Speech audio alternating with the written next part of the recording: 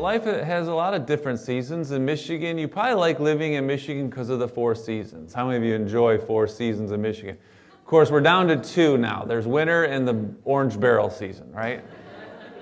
Those are our 2 seasons here in Michigan. But even the Christian life, we could say the Christian life is full of seasons. We have our valleys, right? We have our mountaintops. We have our testing. We have our triumphs. I mean, there's lots of seasons. Today we're going to look at the seasons of life that Moses went through. And uniquely, he went through 3 seasons that were the same time, the 40 years. In the first season of Moses' life, you're going to see that he tried to make himself into something. Lived in Egypt, he was trying to make something of himself.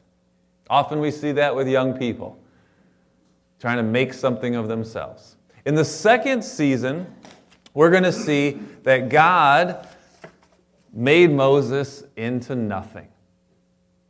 It's often that time, that season in which God breaks us down, that training season, kind of chipping away at all those things in our life that we thought were important, and they're not really that important. And so he turned Moses into nothing. But then the last season is the most glorious one because God takes nothing and makes it something. And that's the season that most of Exodus is about. But it's the best season, I think. It's it's a life of purpose, as we like to say around here. But to have God use you and make you more like Jesus. We just sang that song, More Like Jesus. If more of you means less of me, then we sing, Take Everything. Take it all, God. Let that be our song and our prayer this morning. Will you pray with me? Father, this morning we are humbly coming before you. We're not here just to attend a service. We're here to worship you. We're here to get closer to you and understand you more. Father, may your word be revealed to us. May the songs we sing be the anthems of our heart. God, if less of us and more of you, that's what we want, God. Take everything from us, just like you took it from Moses, so that you can make us into something special that will honor you and glorify you. I pray this in Jesus' name. And the whole church said, Amen. Amen. So glad that you're here. And, I'll be honest with you, I was telling Joe, our elder, in the back there, that oftentimes after Agape, last week was Agape, and we had a lot of food, and it's usually everybody comes out for it. And then the next one, you're tired from Thanksgiving, and you're like, I'll just stay home today. I'll just watch it on Facebook. But you didn't do that. Look at you, you're all here again. It's awesome. Yes, give yourself a hand. So we're here and we're going to be studying Exodus 2 today. And in the New Testament, which is not where Exodus is in the Old Testament, it's the second book. In the New Testament, a book of Acts, which is the Acts of the Apostles, kind of the beginning of the church, how it began. And if you ever read the book of Acts, you've read it before, you might recall that, and you get to about chapter 7, and you meet a man named Stephen, who becomes the first martyr, killed for his faith.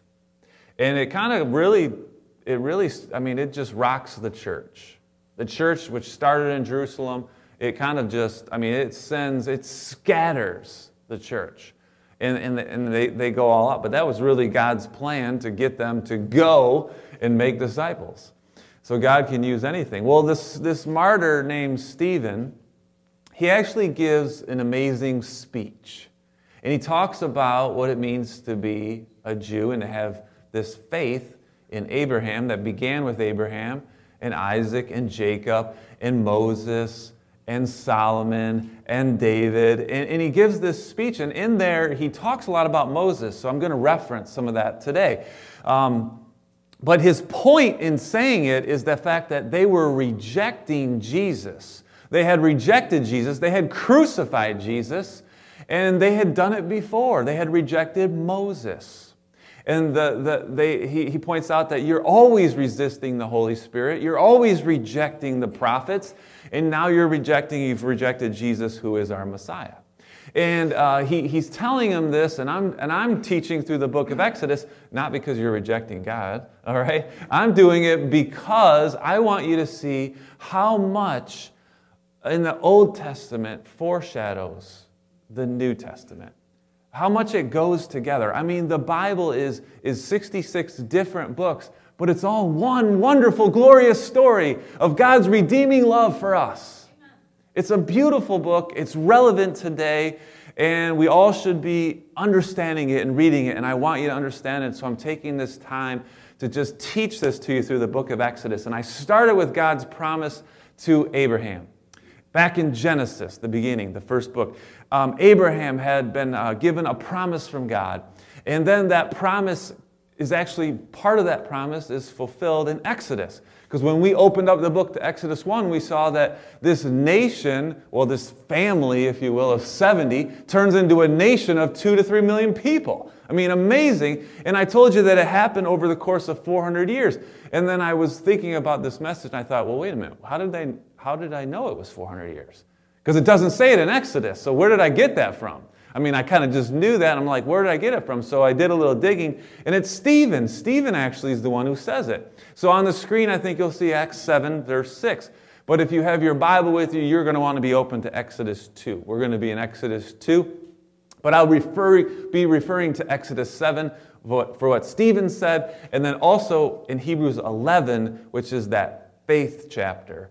I'll be referring to that a little bit as well. So in Exodus 7:6, God spoke to this effect, that Abraham's offspring would be sojourners, foreigners in a land belonging to other people, and they would be called Hebrews, because a Hebrew means you are from beyond the river. You're Eber, remember last week? And you're a foreigner. We're all Hebrews spiritually. Our citizenship is in heaven. But here we see that they would be enslaved for 400 years. So Stephen's the one who shares that with us. And that's a long time of silence from God, 400 years between Genesis and Exodus. And I'd just like you to kind of get a picture of the timing here. Genesis to Exodus, 400 years, nothing from God. No books in the Bible, no prophets speaking, nothing. Then, Exodus 1, we see that these Israelites, these Hebrews, are prisoners in Egypt, and really they're worse than prisoners. I mean, the Pharaoh, the king of Egypt, is trying to control the population, and he makes it legal for any Hebrew baby boy to be killed to control the population. Like, it's legal. Like, you find a baby boy that's Hebrew, you're allowed to kill him, no punishment. I mean, that's how bad it was in Egypt for the Israelites, for these Hebrew people. Well, Exodus 2, Moses is born, and in Exodus 2, this is kind of neat that it's actually 80 years of the life of Moses. All in Exodus 2. So we're covering 80 years today, folks, in Exodus 2. All right? In Exodus 2, we see this birth of Moses. We see the first 2 seasons of his life. And then in Exodus 3 through 40, all right, the next 38 chapters, we're going to see the last 40 years, the last season of his life, and that's going to take the whole year of 2023. I hope you'll stick around. You will, right? You promise? Everybody raise their right. Actually, there's a Bible in front of you. Put your hand on the Bible.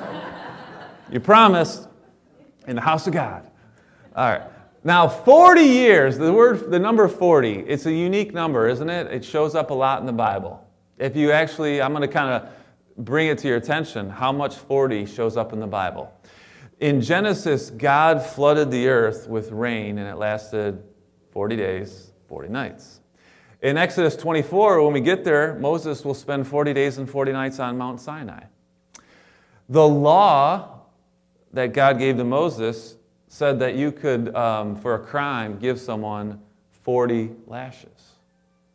The Israelites spied out the land in Canaan 40 days.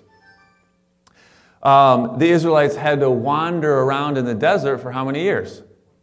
40. Before Samson was delivered, in Israel, he served the Philistines for how many years? 40 years. These are all easy answers. Goliath taunted Saul's army for 40 days until David showed up and defeated him. Elijah fled from Jezebel, traveled 40 days and 40 nights to the mountain. In the New Testament, Jesus was tempted in the desert for how many days? 40 and 40 nights. And then how many days between the resurrection and the ascension? 40 days. Now there's a lot of people who really like to look into these numbers. And they like to find the special meanings behind the numbers and the codes and the hidden messages. Don't be like these people. Okay? 40 is clearly special. Maybe bring me down a little bit. I feel like I'm a little too hot. So the number 40 is probably a time of waiting, a time of testing. We kind of see that sort of theme, I feel like. But really it's waiting for God to do what only God can do. Jesus had to wait 40 days and 40 nights. Moses, 40 years. This is why I want to be like Jesus and not Moses. 40 days sounds better than 40 years, don't you think? Yeah. Well, is there a significance? I don't want you to think there. I want you to focus on the fact that 40 shows up, and it has something to do with testing and waiting on the Lord. But don't think there's this hidden message. All right. Don't go, Tom Hanks and all his little movies there on this whole, hidden meaning stuff. Just look at the Bible. The Bible reveals many things to us if we just read it. Skip Heitzig is my favorite teaching pastor out of Calvary Church, Albuquerque, New Mexico. He points out that the first 40 years Moses was pampered. The second 40 years Moses was prepared. And the last 40 years Moses was pastoring. We pastors like our 3-point sermons that all start with the same letter. Dwight L. Moody, though, the founder of the great seminary in Chicago 100 years ago, said the first 40 years Moses was trying to be something. And the second 40, God showed Moses he was nothing. But then the final 40, God took Moses' nothing and made him into something. And that's really the focus here, that God can take nothing and make it into something special. So let's look at the first 40 years of Moses' life, then the second 40, and then you're going to have to be back in 2023 for the rest. But Exodus 2:2, the woman conceived, bore a son, that's Moses. She saw that he was a fine child. She hid him for 3 months. Now the word fine is a Hebrew word, tav. I actually put it in parentheses. We bring that back up on the screen, you'll see. So if you were speaking Hebrew to someone, I don't speak Hebrew, I didn't study it, but I did a little bit of research. If you were speaking Hebrew and in the morning, if you wanted to say good morning, you would say boker tav. If it was evening, you would say erev tav, which means good evening.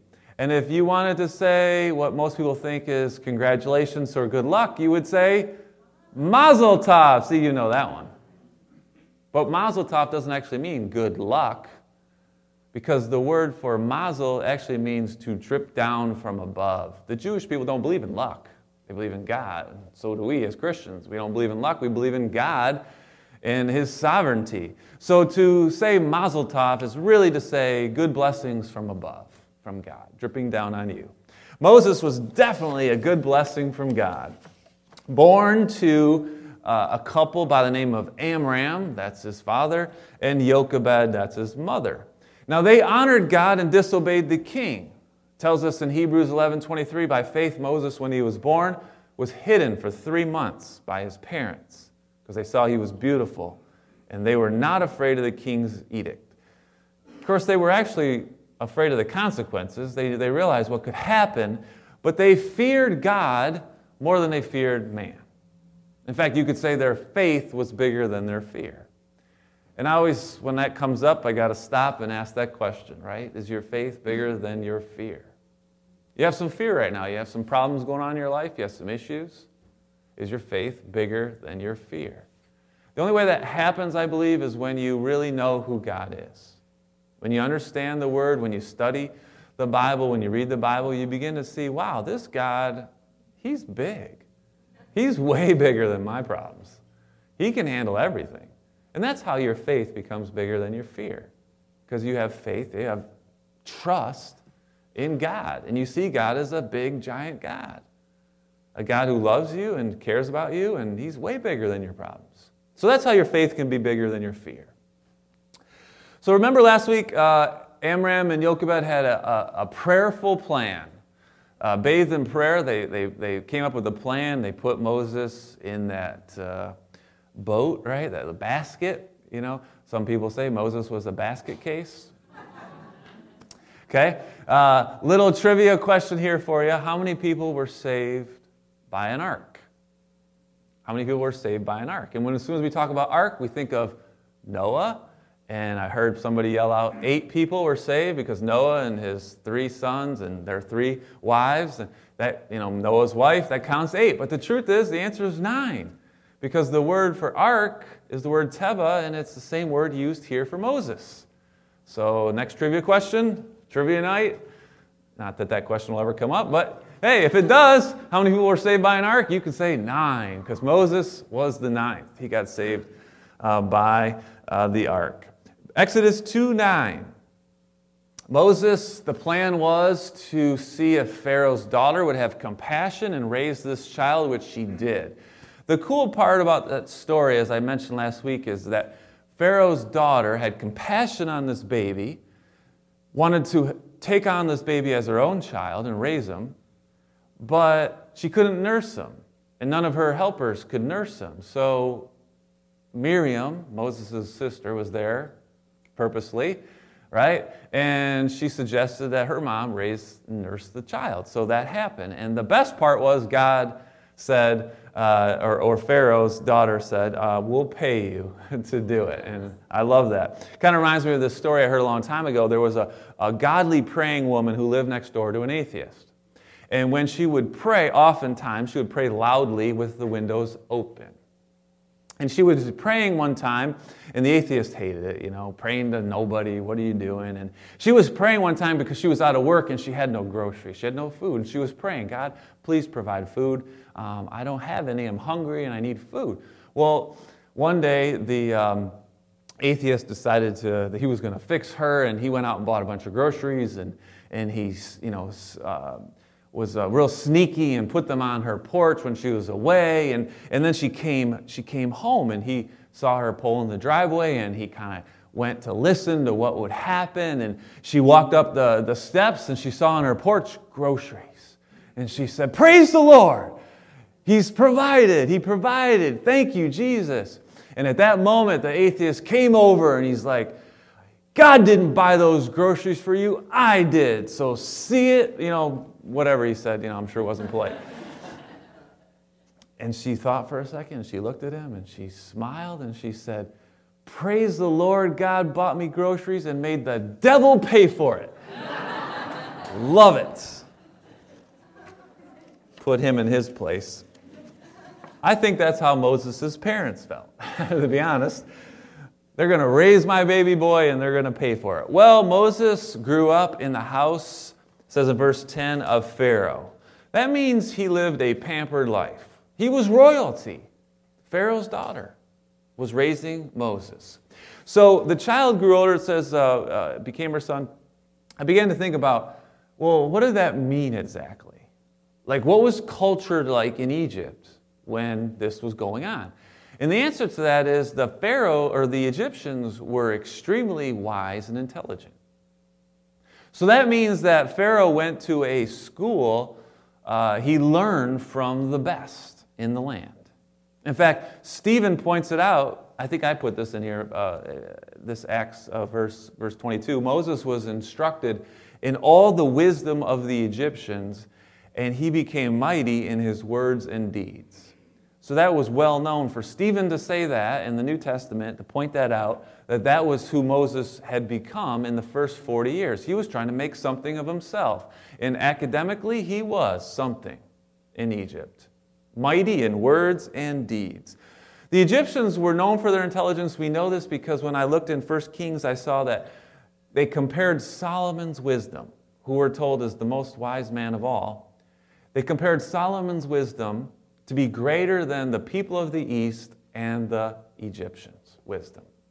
So they had great wisdom, great intelligence. Moses learned from the best. He probably attended their version of Harvard and their version of MIT. And their version of that great football school who just beat the one from the South 2 years in a row. What's the name of that school? U of M, that's right. Go Blue. I got to point that out. I'm sorry.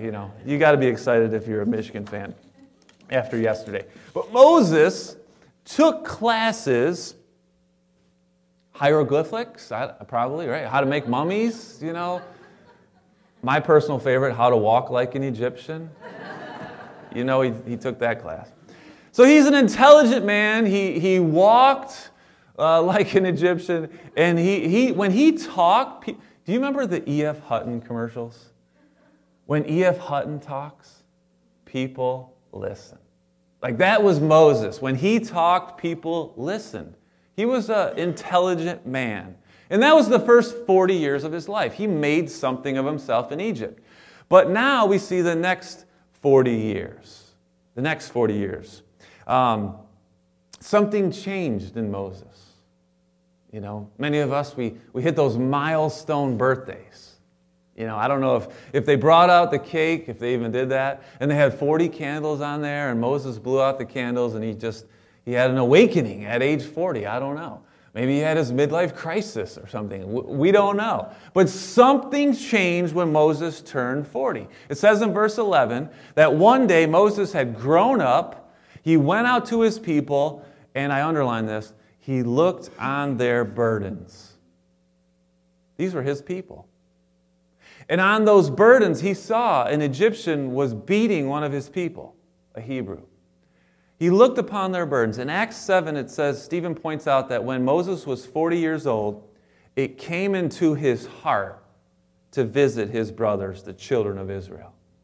Something changed in Moses' heart when he turned 40.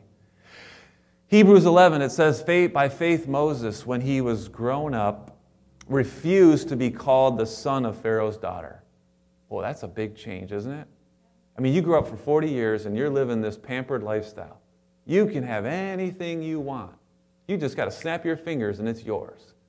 I mean, he's as wealthy as wealth can be. I mean, you can't be richer than Moses. He's powerful. He's intelligent. And yet it says here that he is going to give up. He refuses to be called the son of Pharaoh's daughter. And in verse 25 it says, he chose to be mistreated with the people of God. And I like this part of the verse. Rather than to enjoy the fleeting pleasures of sin. You see, that's something very important for us to understand as people. That sin is pleasurable to the body. Sin can feel good a lot of times, but it's always fleeting, isn't it? It's always temporary. You can get high, you can do drugs, you can get drunk, whatever your pleasure is, but it will go away and it will not satisfy. Am I right? It doesn't. It can't. Because the only thing that can fill the hole in your heart is Jesus. The only one who can do it is God.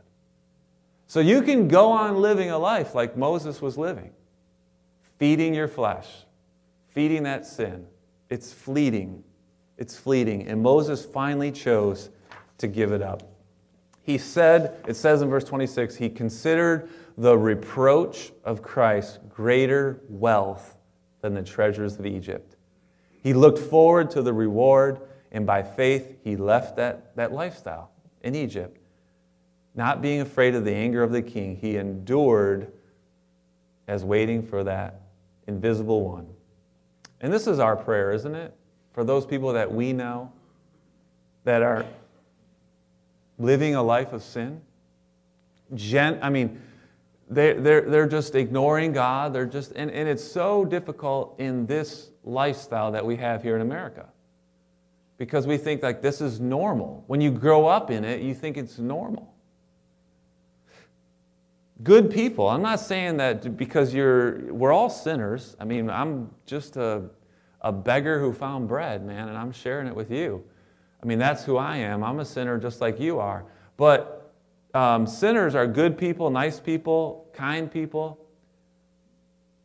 But when you reject God and you just keep going for the sin, deep down inside, you're missing something. You're hurting.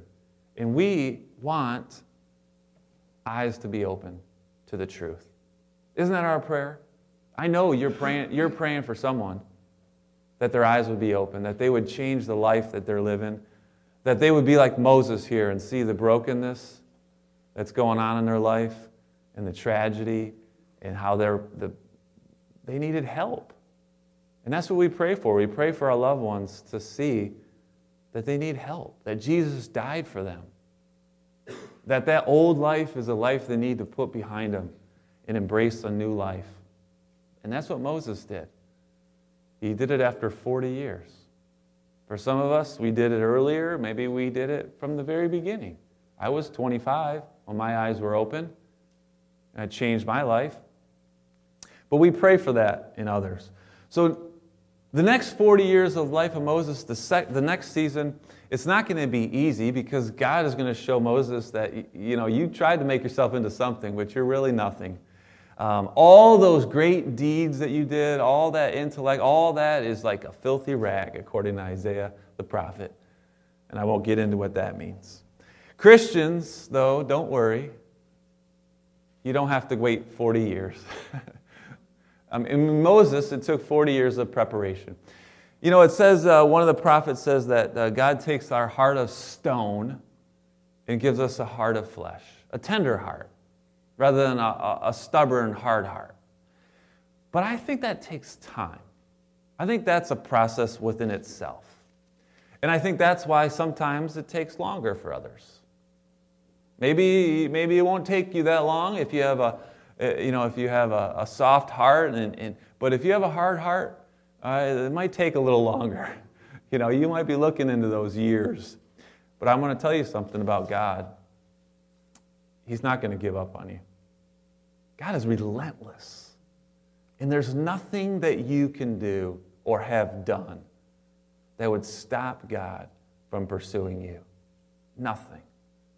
There's so many people I know, and I hear that all the time. They say, man, what I've done, there's no way God can forgive me. That's a lie from the devil. God will forgive everything you've done. Nothing that you have done is unforgivable to God. So I hope you know that. God wants you to have His heart. His heart.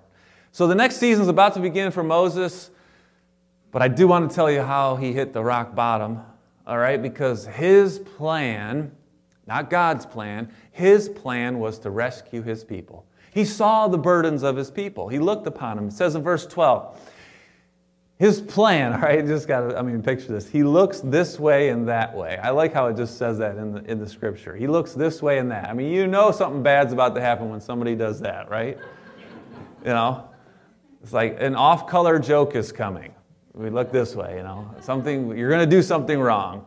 So he strikes down an Egyptian and he hides him in the sand, buries him. And then the next day, he sees two Hebrews fighting together. And he says to the one who's wrong, he says, why are you fighting? Why do you strike your companion, your brother? He says, and I think this is important, who made you prince and judge over us? Who made you prince and judge over us? And he says, do you mean to kill me as you killed the Egyptian? And then Moses got a little bit afraid, fearful. He thought, surely it's known now. Everybody knows. And Pharaoh actually heard about it, and he sought to kill Moses. And Moses fled and stayed in the land of Midian, and he sat down by a well. Well, we'll get to that part in a little bit here, but in Acts 7, Stephen says that Moses supposed his brothers would understand that God was giving salvation to them by his hand. They didn't understand. Stephen was saying this after they crucified Jesus, because Stephen saw Moses as a type of Jesus, a shadow of Jesus. It's not hard for us to see that today. The Jews rejected Jesus. The Jews rejected Moses. Right now, for the first time, and it won't be the last time, they continued to reject. In Exodus 2, they didn't see Moses as their Savior. They rejected him. What was Moses' plan, by the way? You're going to take out one Egyptian at a time? That's a long plan. But it didn't work because Pharaoh found out, and so Moses is on the run.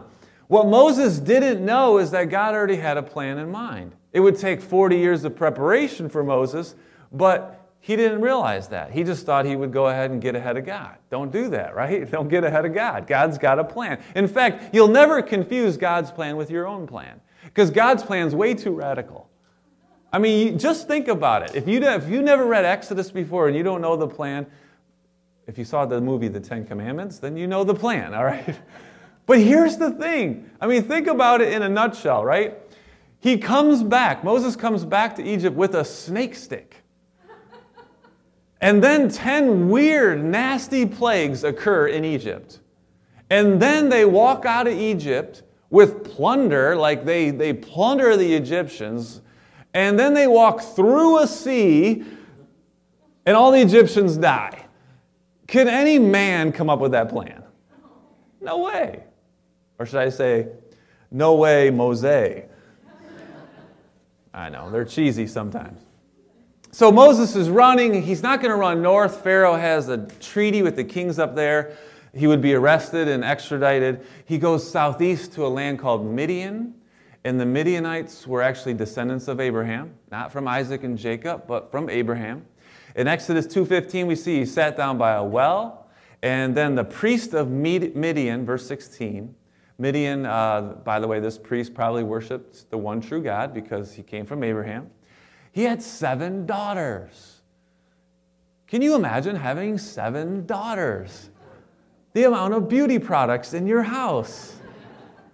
I mean, a daily ritual of cleaning out the sink drain of hair. 7 daughters. These girls, though, probably weren't pretty princesses because they were lady shepherds, so they worked hard, they got a little dirty. They went out, it says in verse 16, and drew water and filled the troughs to water their father's flock. And then trouble showed up, verse 17. Some other shepherds came and drove them away. Mean old shepherds picking on these ladies. And Moses sees it all, stands up and saves them because you know what? He wasn't just smart and good looking. All right, he probably knew how to fight. And he fights these guys off. I mean, he's a gentleman. He's not a knight in shining armor. Okay, I didn't think they had it back then. He's a prince in Egyptian shiny cotton. Probably, I think. So 7 daughters. What do they do now? They go home and tell daddy. Verse 18, they come home to their father. His name was Reuel, but he actually goes by Jethro, as we'll see. He's not a hillbilly, folks, okay? Just because his name's Jethro. Unless his sister's Ellie Mae.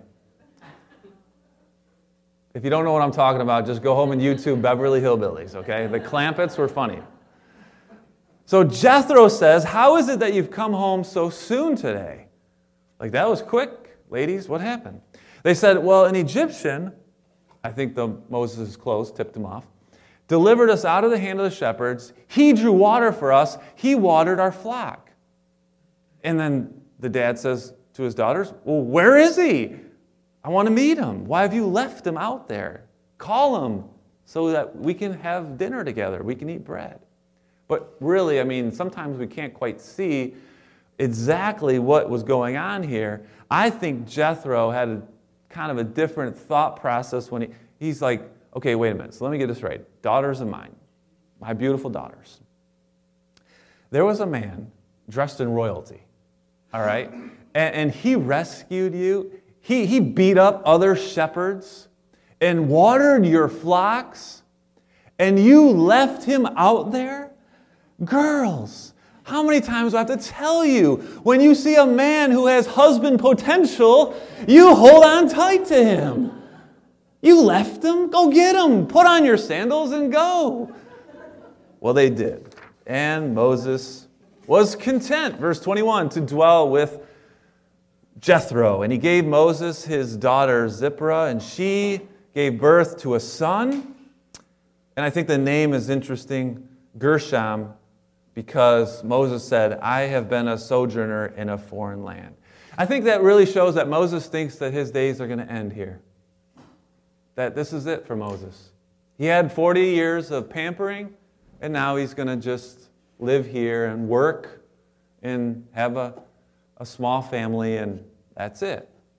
But God's going to use this time to prepare Moses. Many of us think that sometimes, like, oh, I guess this is it. This is my lot in life. I'm just going to kind of live and just kind of, no.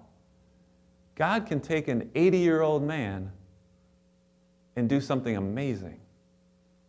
It's never too late to be used by God. For 40 years, Moses is going to hang out in the desert and get, well, what some would say, a degree from the BSD Institute, the backside of the desert. You might recall David got that degree in the wilderness, and Paul went to Arabia to get his. It's a time of testing, 40 years of testing. In Exodus 3 next week, we'll see that the burning bush alerts Moses to his last and final season. But God wasn't just preparing Moses in the desert, he was also preparing the Hebrews. Back in Egypt, they're still enslaved. And it says in verse 23 to finish it off, during those many days, the king of Egypt died.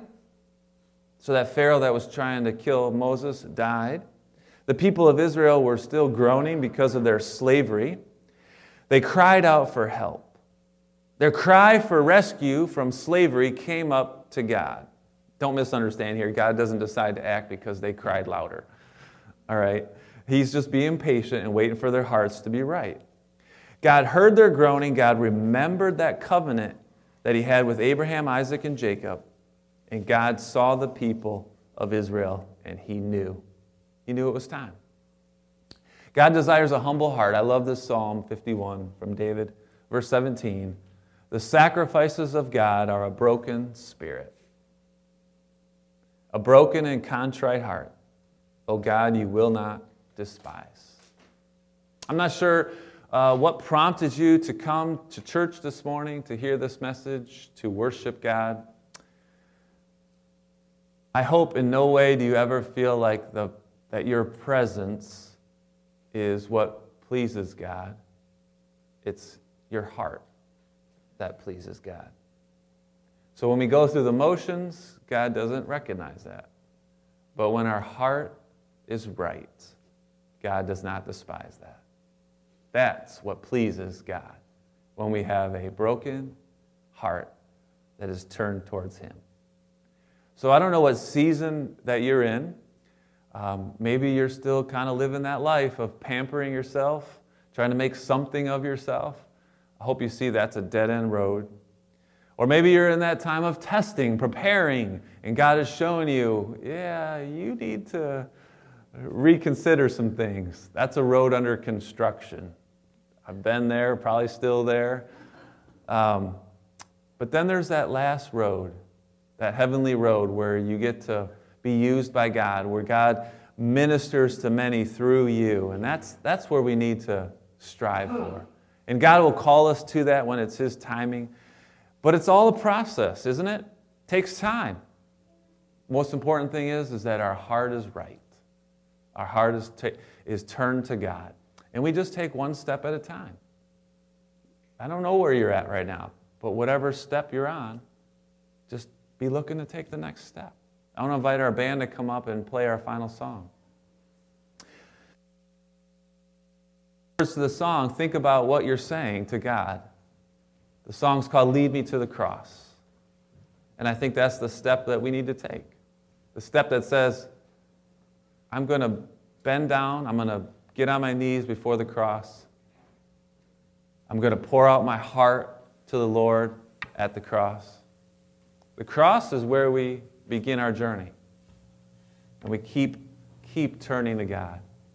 So I pray that that'll be this time for you. You can use this time to pray right where you are, sing the song. You can come to these steps and kneel down before the Lord. But whatever it is, wherever you're at, I pray that you'll just think about that next step that you can do to get closer to God and have a humble heart. Let's pray. Father, you are so good to us. You love us, and you're so patient with us. Father, how you took Moses for 40 years in the desert and you just broke down all those walls that he put up. And you showed him how he can be something as long as he is focused on you. And And I pray that for us today, Father. That we would see all of our things that we think we are good at. That we would just lay them at the foot of the cross. All the things that we think would keep us from you using us, we would just put them at the foot of the cross. Father, may it all come to you through the cross. In Jesus' name, amen.